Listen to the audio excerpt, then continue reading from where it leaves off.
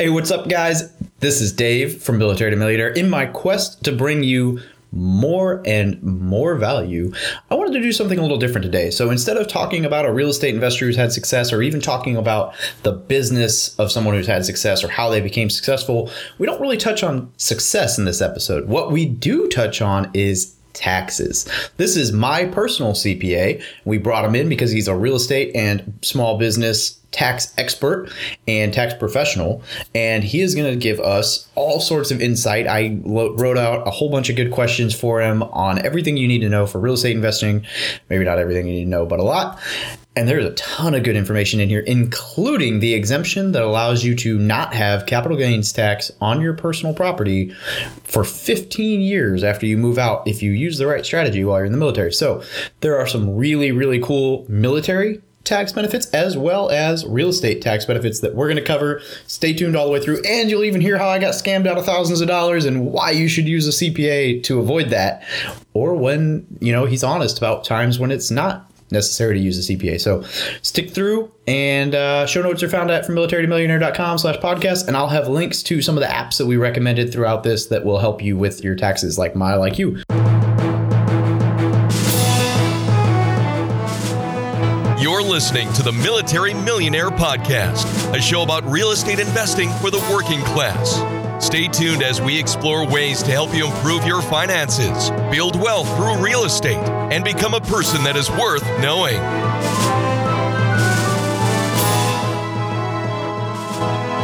Hey guys, today's show sponsor is Rentometer. Now, Rentometer, for those of you not familiar, is a phenomenal tool to help you understand what you can get for rent in your market. Now, I've done some pretty extensive articles and YouTube videos on just this company because I love them, and I absolutely love everything their app does because it will break down not only what your property could rent for based on just the zip code, the size, and the address, neighborhood, whatever. It'll give you comps, and it'll even let you, with the pro membership, which you can get some free trials of, it will let you pull up pictures of the actual houses that are competitive to you. So you can look at it and see, okay, well, if theirs rents for $1,000 and I'm looking at theirs and theirs is better, well, then I might have to go $950. But if I'm looking at their property and mine's nicer, maybe I can go $1,050. I'll tell you what, the Rentometer membership will pay for itself within the first month of adjusting a property's rent in most cases, because it's not very expensive. And I have seen people be able to charge $50, $100, $200 more in rent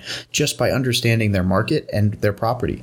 So definitely look into Rentometer. I will leave a link down in the description if you're interested. It's no cost at all for you to play around with it, and it will save you or make you tons and tons of money. So rentometer.com. Now back to this episode. Hey, what's up, everybody? It's Dave with From Military to Millionaire, and I am here with Brandyn Cox of BMC Accounting LLC, my CPA. And Brandyn was in the Army for 6 years. And I mean, he's definitely helped me out so far this year, and we'll be continuing to work together. So I wanted to get him on the show because I get a lot of tax questions, and I know what I've read in books. That's about it, right? It is not my expertise, and that's why I hire guys who are experts in that and work with guys who know what they're talking about. So, Brandyn, welcome to the show, and tell us a little bit about yourself, brother. Oh, appreciate it, man. Thanks for having me on. So my name is Brandyn Cox. I own BMC Accounting LLC. I'm an enrolled agent, federally credentialed tax professional. I work nationwide. I've got clients actually in a couple other different countries as well, too. I really dig my heels mostly in small business and real estate investing. So that's kind of where I market most of my skills and technical services. As David said, I was in the Army for 6 years, from 2007 to 13, and now it's been 6 years actually since I've gotten out. And not the time we're recording, we're on Veterans Day right now, so it's kind of a nice little reminiscent here at the time. Yeah, forget about that. Yeah. No, I had a good time when I was in. I only did 6 years because the wife was finishing up with her college degree, and I was thinking, you know what, I'll get out, I'll go to college, do that thing. I was an MP when I was in, and I did a lot of really cool stuff. I got a deployment to Afghanistan. I did undercover drug team for a couple years. So I had a good time in. But when I went to college, I kind of wanted to keep up with that. So I thought I'd go for what I come to find out later is just a really cool bachelor or a really cool liberal arts degree is criminal justice. So it doesn't do you any good, right? Like it didn't do me anything. In fact, I'm actually only one class away from having a bachelor's in it, and it's like a diversity class or something, which I don't even know why I need that. I mean, I figure I had enough diversity when I was in the military. Everyone's, it's you get to meet people from all over the world, just in the military alone.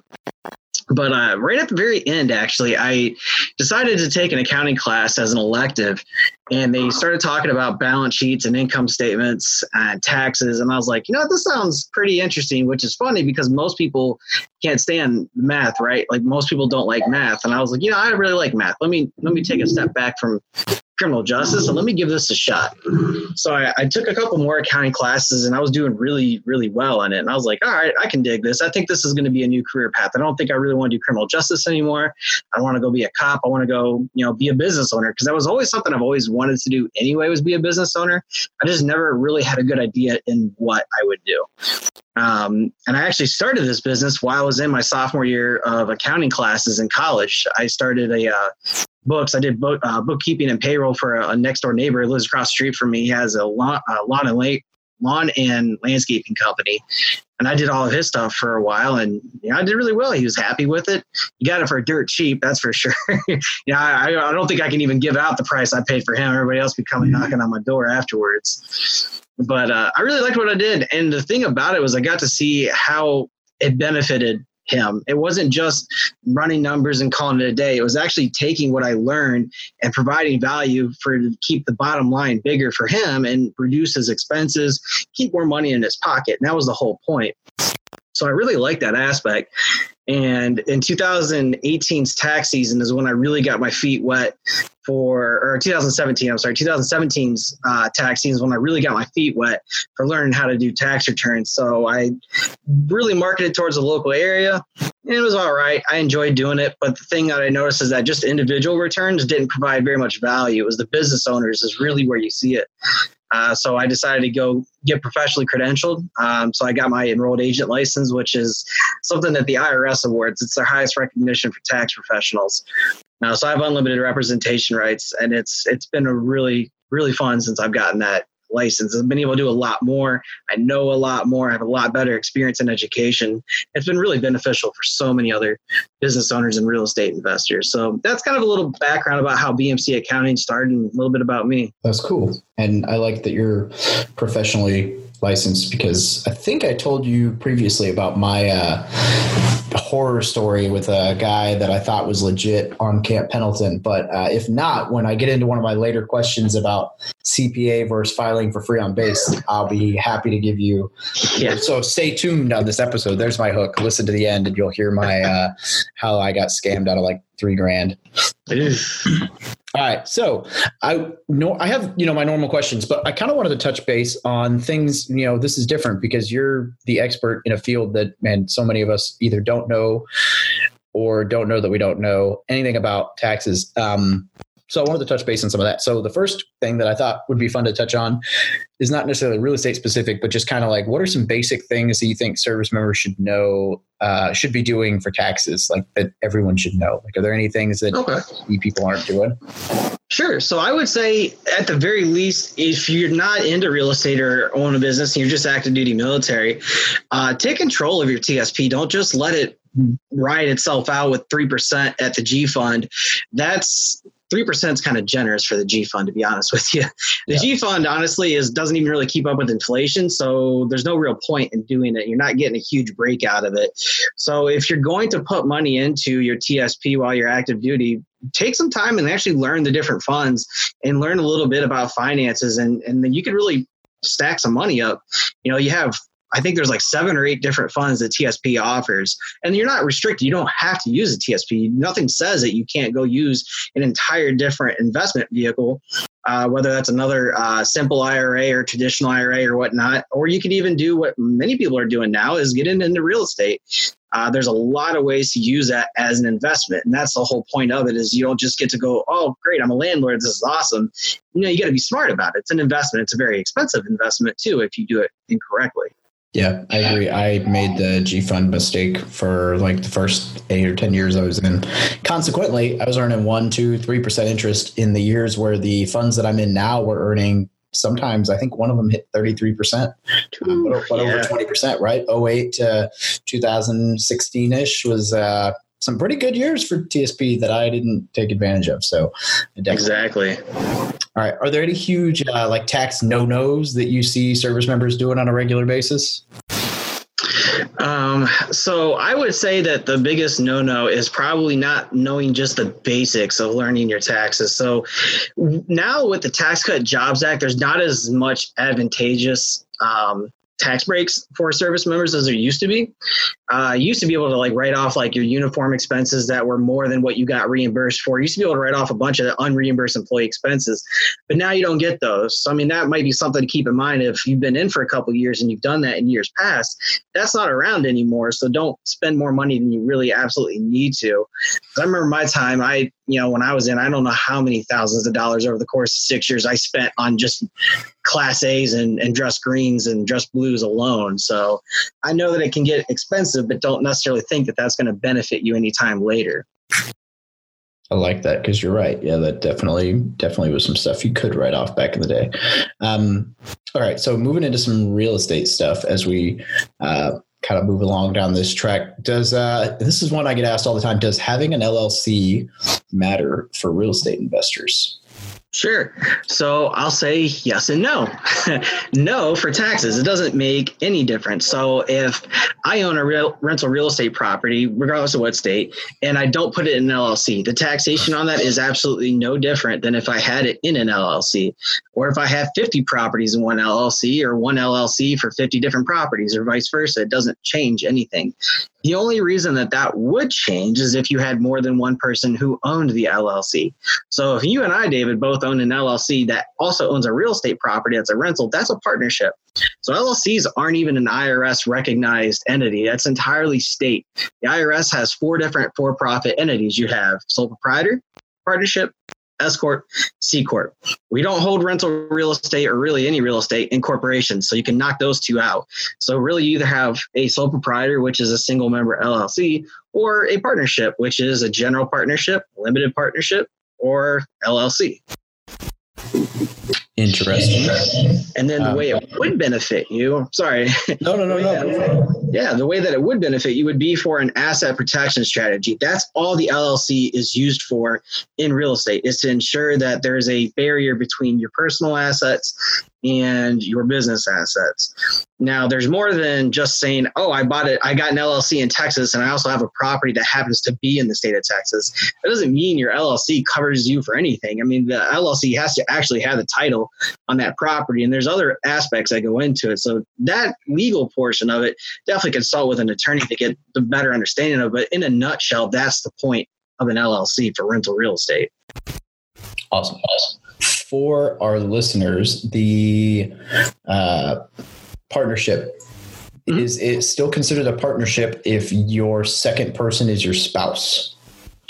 So that depends on a couple things. So the first thing is it an LLC? So if you and your wife decide to go get a rental real estate property, you get an LLC.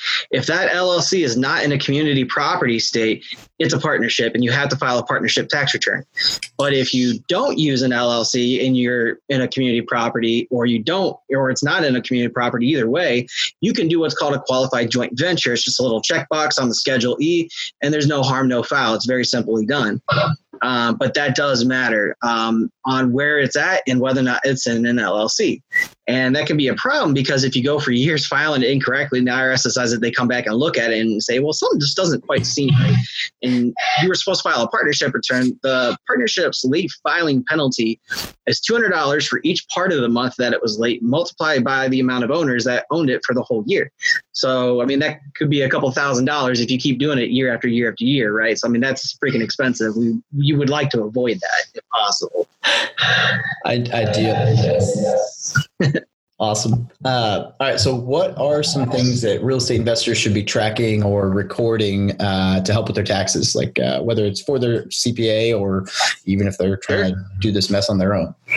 Sure. So there's at minimum, there are two things I tell people you need to document and document well. The first one is your mileage. So whether you get Mileage IQ, QuickBooks Self-Employed app, whatever, it doesn't matter what you use.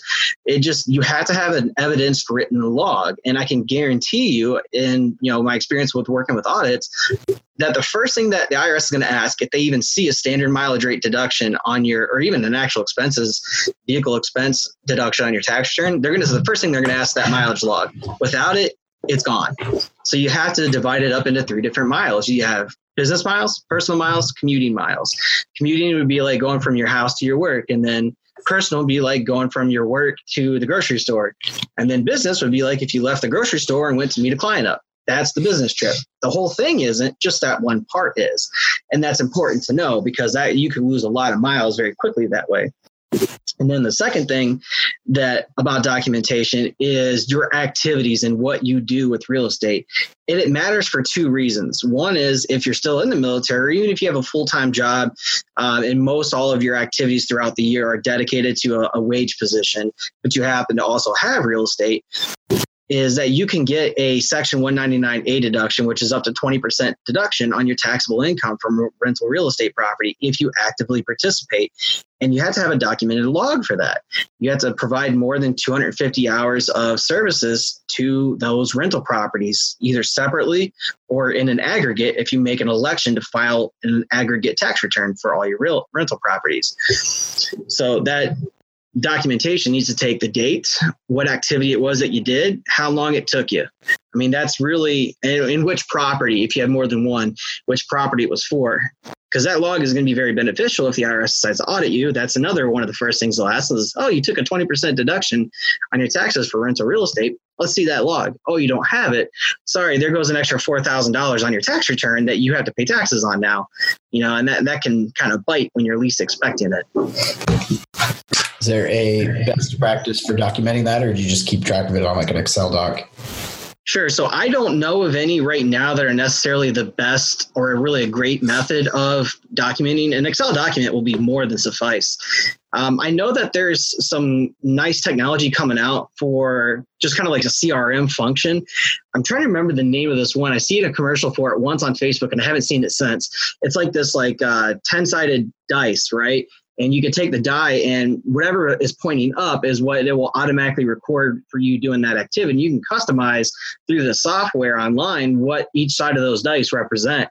So if you have one that's like for Facebook, if you're doing social media and marketing, well, that would be pointing up. And then when you move the die and it's like a picture of your real estate property, then that would be you going out to work on the real estate or so on and so forth. So, I mean, that's one way that could help maybe automate it a little bit.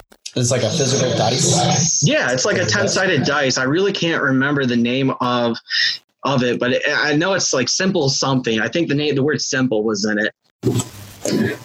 That's interesting. I'm gonna have to pick your brain about that more for like all my marketing stuff that I'm doing, because I'm not tracking specifically what activity I can show. For one, it's pretty easy for me to show like, okay, well, I did 52 podcast episodes this year. Each one takes 3 hours.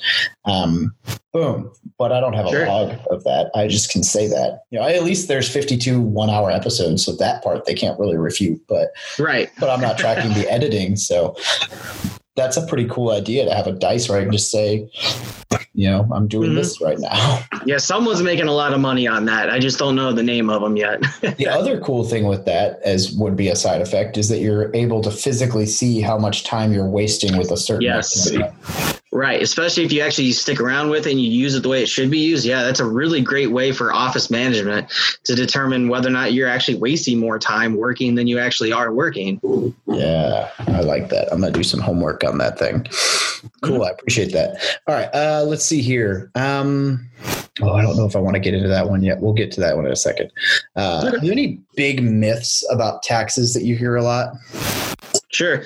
So one that, was true, was it 2019 now, 30 years ago, was the home office deduction. People used to be really nervous about it. If you have some older school type CPAs or accountants working with you on taxes, they might try to sway or discourage you from taking a home office deduction if you have a real estate property or business, right? And the reason why is because 30 years ago, think of the technology differences between then and now.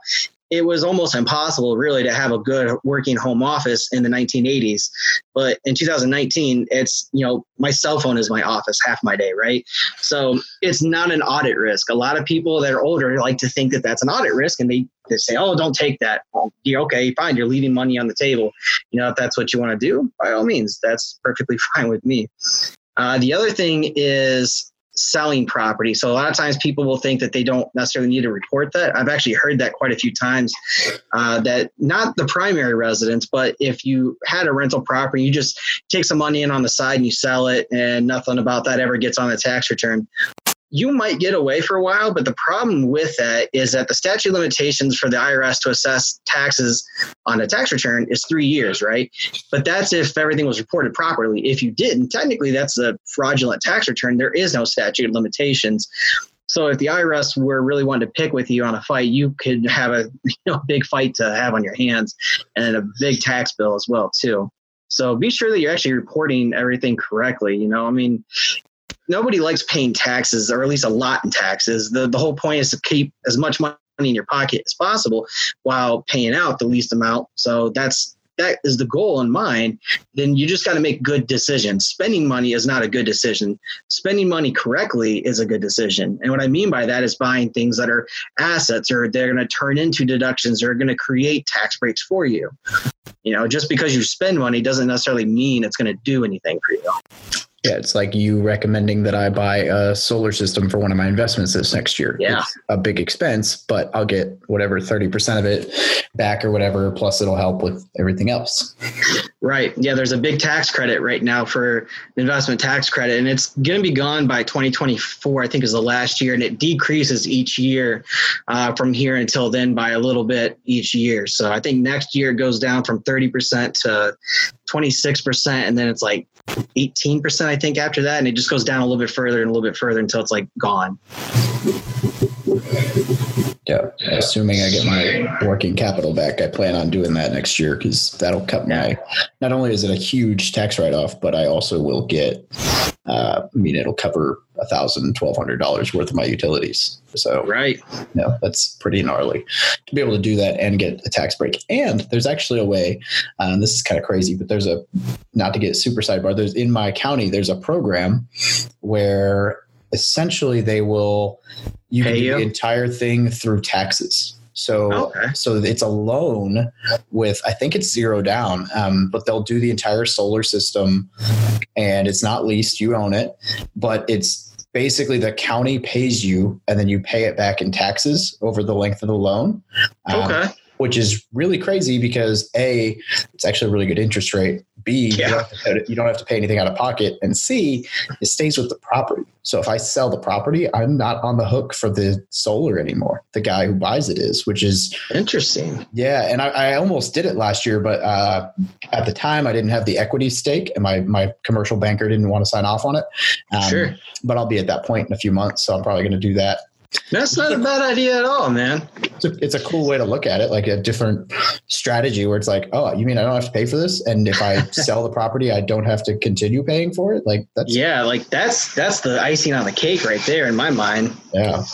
And you still get the 30%. Yeah. Or 26 or whatever it'll be by then. But sure. Yeah. Whatever that's a good tax credit.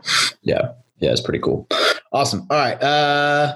Okay. So we will dig into this one now because I'm intrigued. What can you tell us about cost segregation, and at what point do you think it's worth considering for a property? So I asked that part because I had looked into it for my 10 unit and basically got told not worth your time. Opened my eyes to realizing this is once you get to a certain threshold level thing. So sure.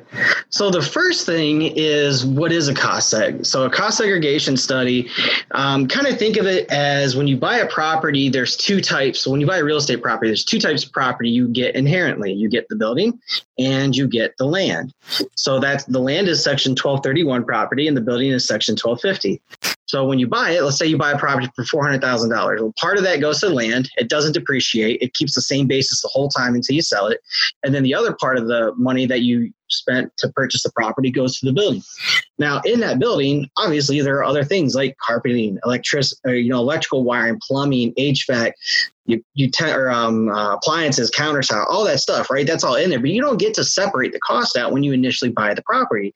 It just all gets into there. And over the next 27 and a half years, if it's residential, or 39 years if it's commercial property, you get depreciation deduction each year. And it's a standard amount. It's straight line. It's about the same amount every year, except for the first and last year. Now, with a cost segregation study, what they'll do is they'll take that 1250 property, the building, and they'll actually segregate all the different costs that are in that property and speed up depreciation. So instead of, let's say, $300,000 worth of depreciation that gets taken over 27 and a half years, after the time they do that, they say, okay, well, we think out of this 300,000, 180,000 of it is all 5-year property and 7-year property. So you're going to get way more depreciation way up front. And then on the back end, you get a little bit less because only 120,000 goes to the building, 180,000 goes to property that's wrote off like real fast. So it creates a huge tax loss, which is great if it's not going to get you to go over $25,000 in loss or you're a real estate professional. The reason I say that $25,000 loss for the year is because unless you're a real estate professional in the eyes of the IRS, you can't take more losses than $25,000 per year. It just gets carried over to the following year. So let's say I did a cost segregation study, it creates a $30,000 tax loss. Well, I could take 25 now, and then $5,000 will get carried over to next year, to 2020. And then the second part about that is your adjusted gross income. So if your adjusted gross income for the year is $100,000 or more, you may not want to do that because then you're going to start to phase out that deduction. So for every $2 over $100,000 that you make for the year, you lose $1 of that $25,000 special allowance. So once you reach $150,000 in gross income for the year, that deduction's gone. So it doesn't even matter if you did a cost segregation study. The only way out of that is the last option, which is a real estate professional. And in a nutshell, because that could be a whole episode in itself of the real estate professional, but in a nutshell, more than one half of all services that you provide to all trades and businesses have to be in real estate. And you have to have more than 750 hours of services provided to each real estate activity. And there's 7 different kinds. There's quite a few of them. You got like constructing, reconstructing, developing, redeveloping, acquisition, renting, there's a couple more. So they're all different, right? So you have to do all of that for each one of those types of activities for you to be considered a real estate professional. Then you can take way more. You can take what's called at risk. So whatever your amount invested into the property is, you can take that loss. So most people that are going to be either working as a W-2 somewhere, either even part-time or full-time, or if you're military, you're definitely not going to qualify for that real estate professional. So you probably would not want to take that cost segregation study because it's probably not going to be any good. Because it costs a couple $1,000s at least to do one, and you may not get any benefit out of it anytime soon. So it depends.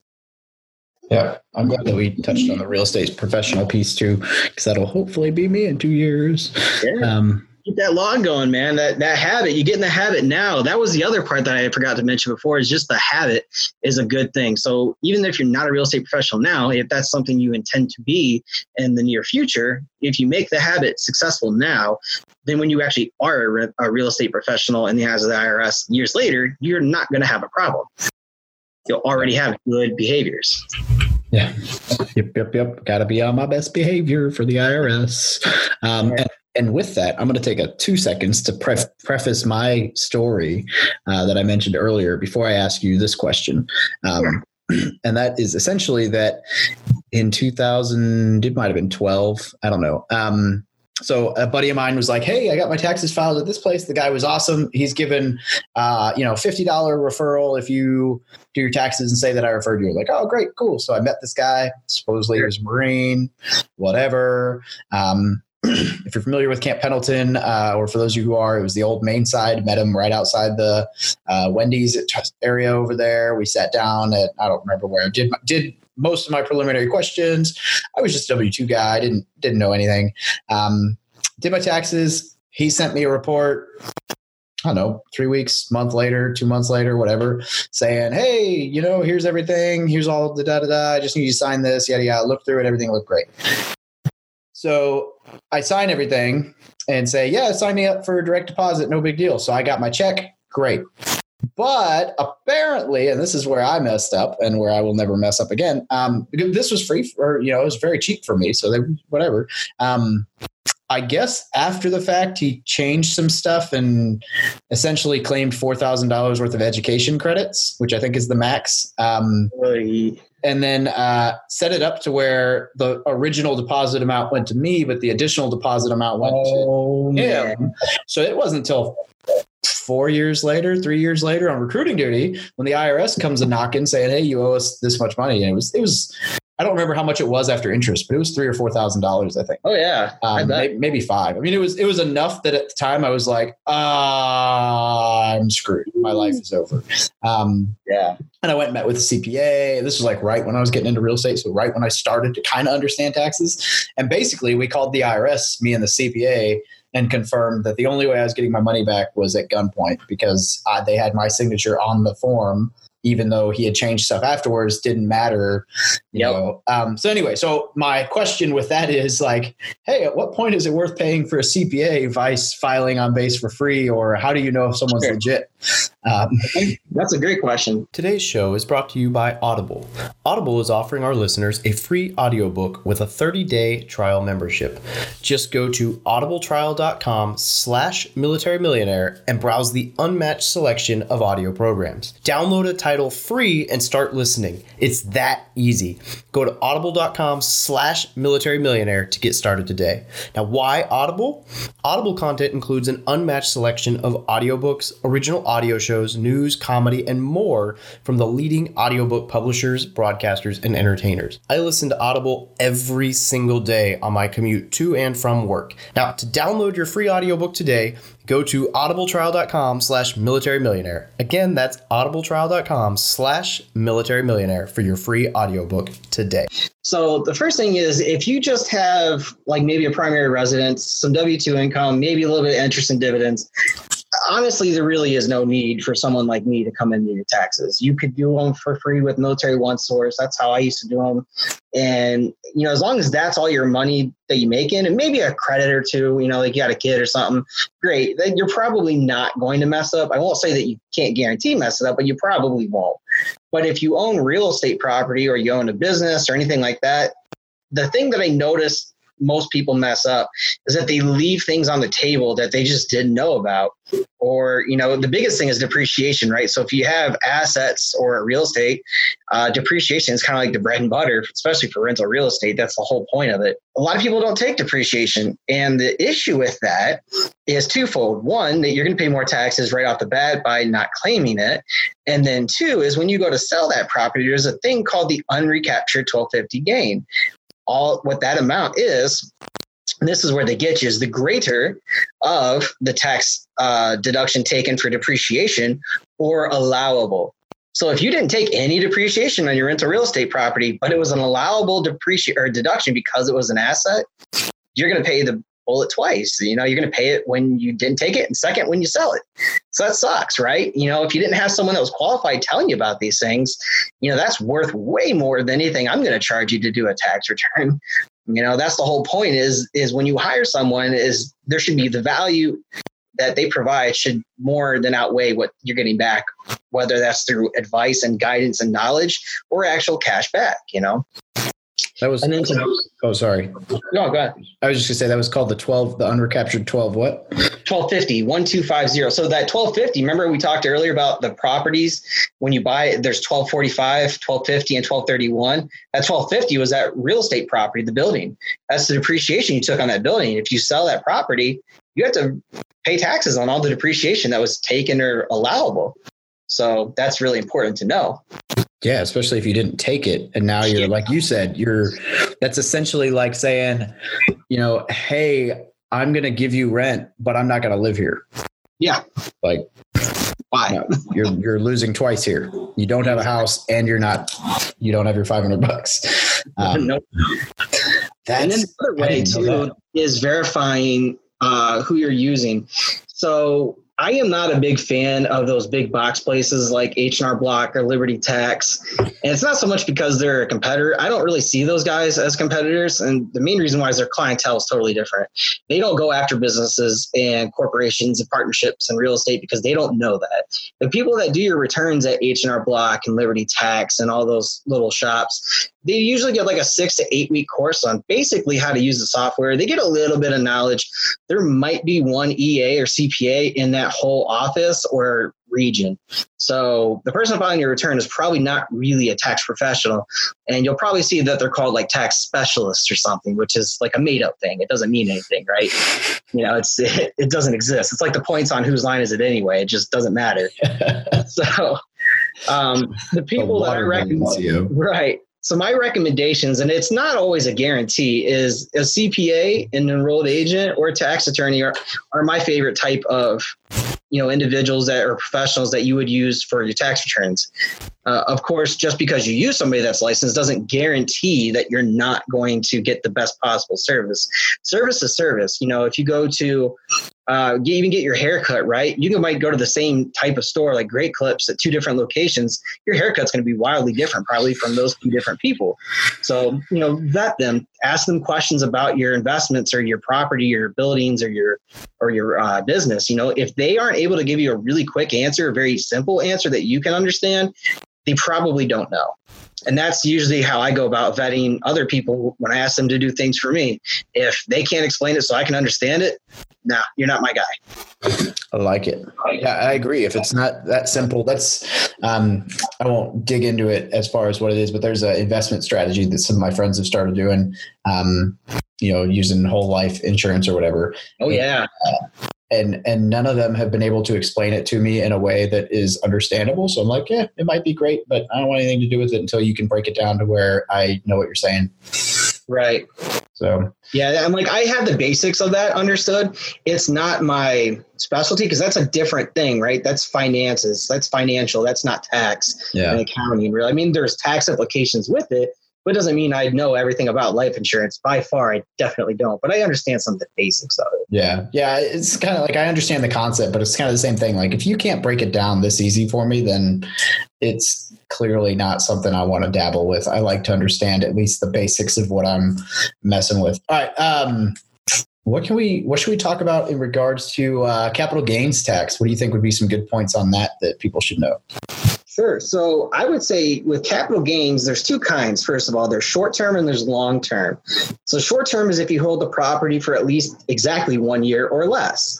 And then long-term would be, 1 year and a day or more.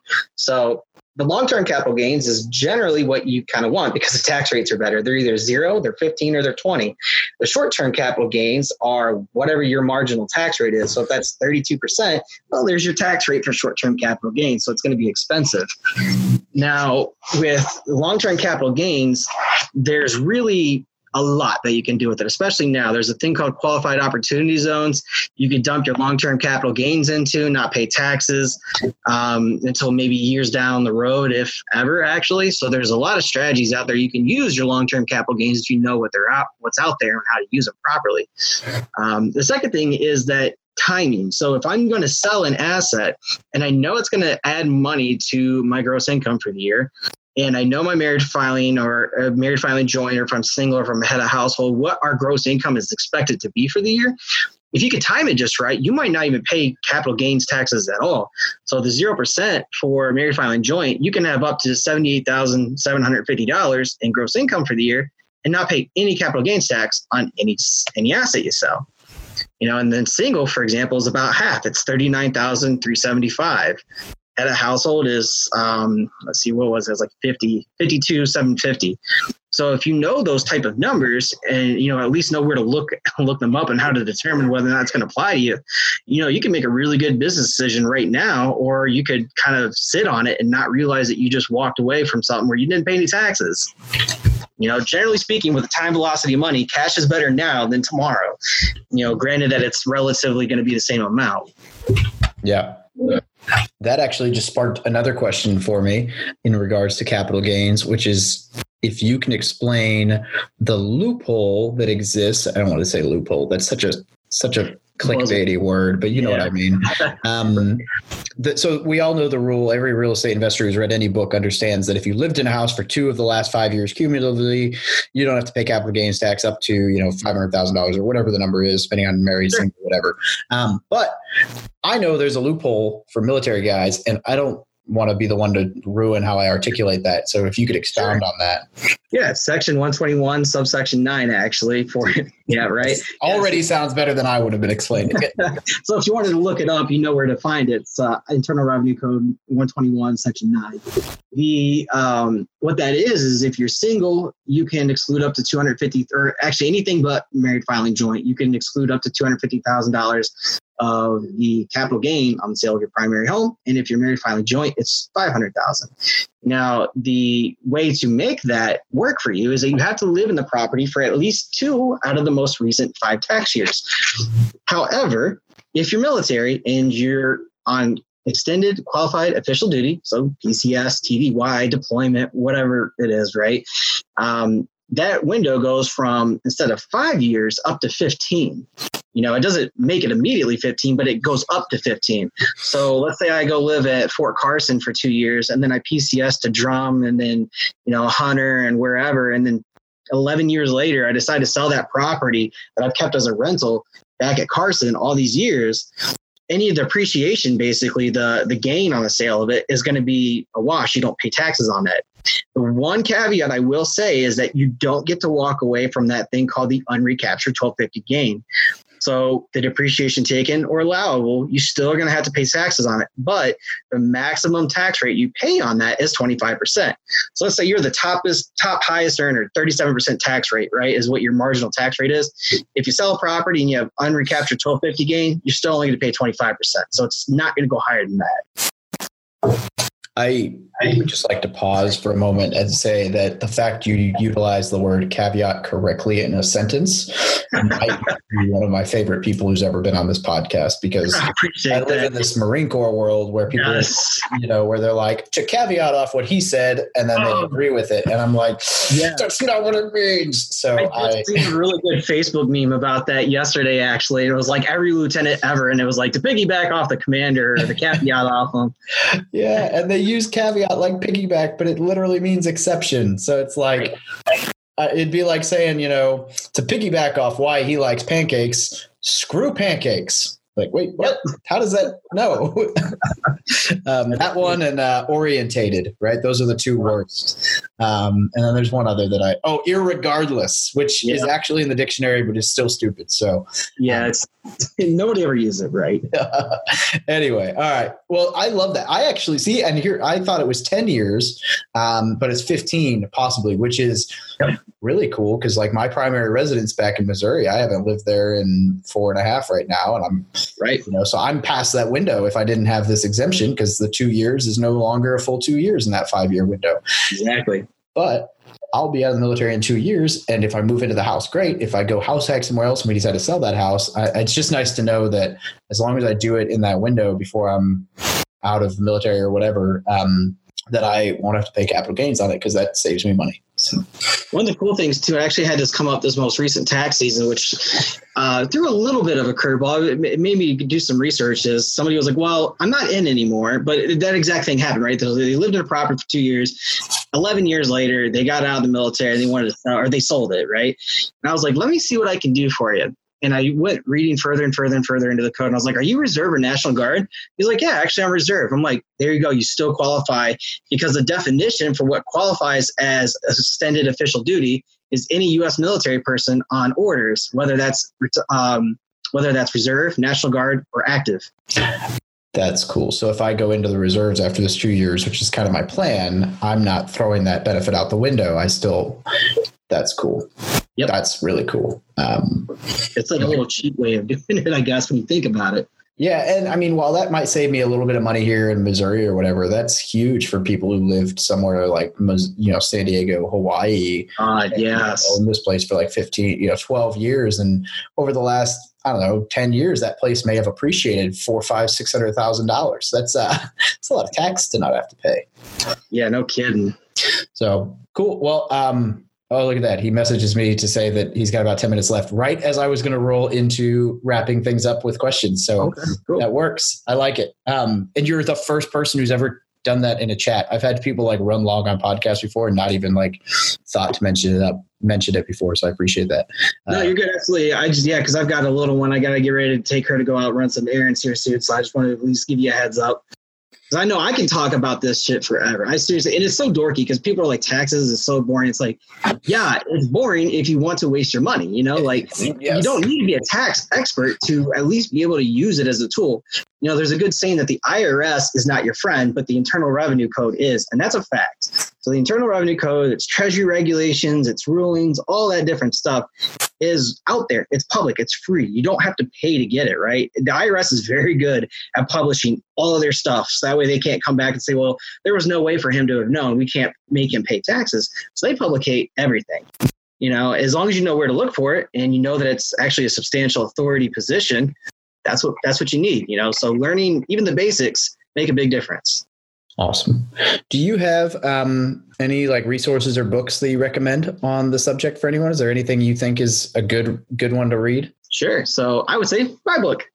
Oh, actually, I've got a book called The Entrepreneur's Handbook. It was a Amazon bestseller a couple months ago for about a week or so in a couple different categories. So you can actually go to my website and bmcaccountingllc.com and there's a spot that'll take you to the Amazon link as well too. Or if you reach out to me because you saw this podcast, I'd be more than happy to just send you a free PDF copy too, instead of paying the $6.95 for an ebook, or I think it's like $17 for a paper copy. You can get a free PDF if you let me know you've seen it through Mr. Pierre's wonderful podcast here.